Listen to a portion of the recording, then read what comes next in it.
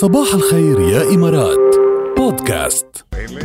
والله غنية يا عين غير عالم. والله غنية كلاود 9 فوق والله غنية. ومالله ألبوم كان أصلا، يعني هذا من ألبوم شباك الحب إذا ماني غلطان. لا ماني غلطان، من ألبوم شباك الحب اللي كان فيه تحف، يعني كان فيه روائع هيدا، وكان كله هتات وكله كسر الأرض بوقتها.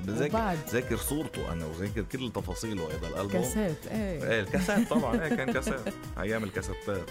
فهيدي منه شباك الحب، منه كثير أغنيات تاني رهيبة يعني. فإن شاء الله تكونوا استمتعتوا قد ما نحن استمتعنا. نحن مكيفين باستوديو، احنا مبسوطين معلين الصوت وطايرين فوق على كلاود 9. عيش بصحة. خليني أعيشكم بصحة وخبركم عن أطعمة ما لازم تستغنوا عنها لتحافظوا على صحة الكلى تبعكم. هات لنشوف يلا. أول شيء الأسماك الدهنية كتير مهمة. الفلفل الحلو، هو الاشياء لازم ناكلها لنحافظ، لازم نزيدهم طبعا على وجباتنا لنحافظ على صحة الكلى تبعنا. الخضرة الورقية الداكنة، يعني عم نحكي مثلا عن السبانخ كتير مهمة، وغيرها من الاشياء مثل الجرجير كمان. البصل الأخضر هول كتير مهمين وكتير طيبين بنفس الوقت. زيت الزيتون، الثوم والبصل اللي كنا فاتحين سيرتهم من كم يوم تتذكر. طبعا هول اهم شيء. القرنبيط كمان كتير مفيد، بياض البيض، توت البري والتوت الازرق. هول المأكولات طيبين كتير. اول شيء متوفرين بكل بيوتنا، ولكن نزيدهم شوي على قائمة الاكل تبعنا. عديتي لنا اشياء لذيذة صراحة.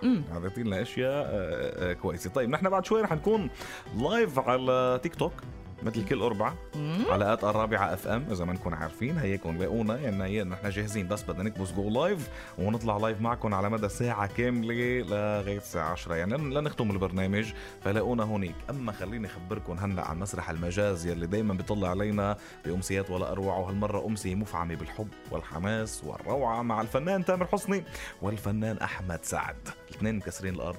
أحمد سعد السنة الماضية كانت سنته بعتقد طبعا، يعني كمل بعده وبعده مكفي بالهتال. وتامر حسني دايما يعني بنجم الجيل.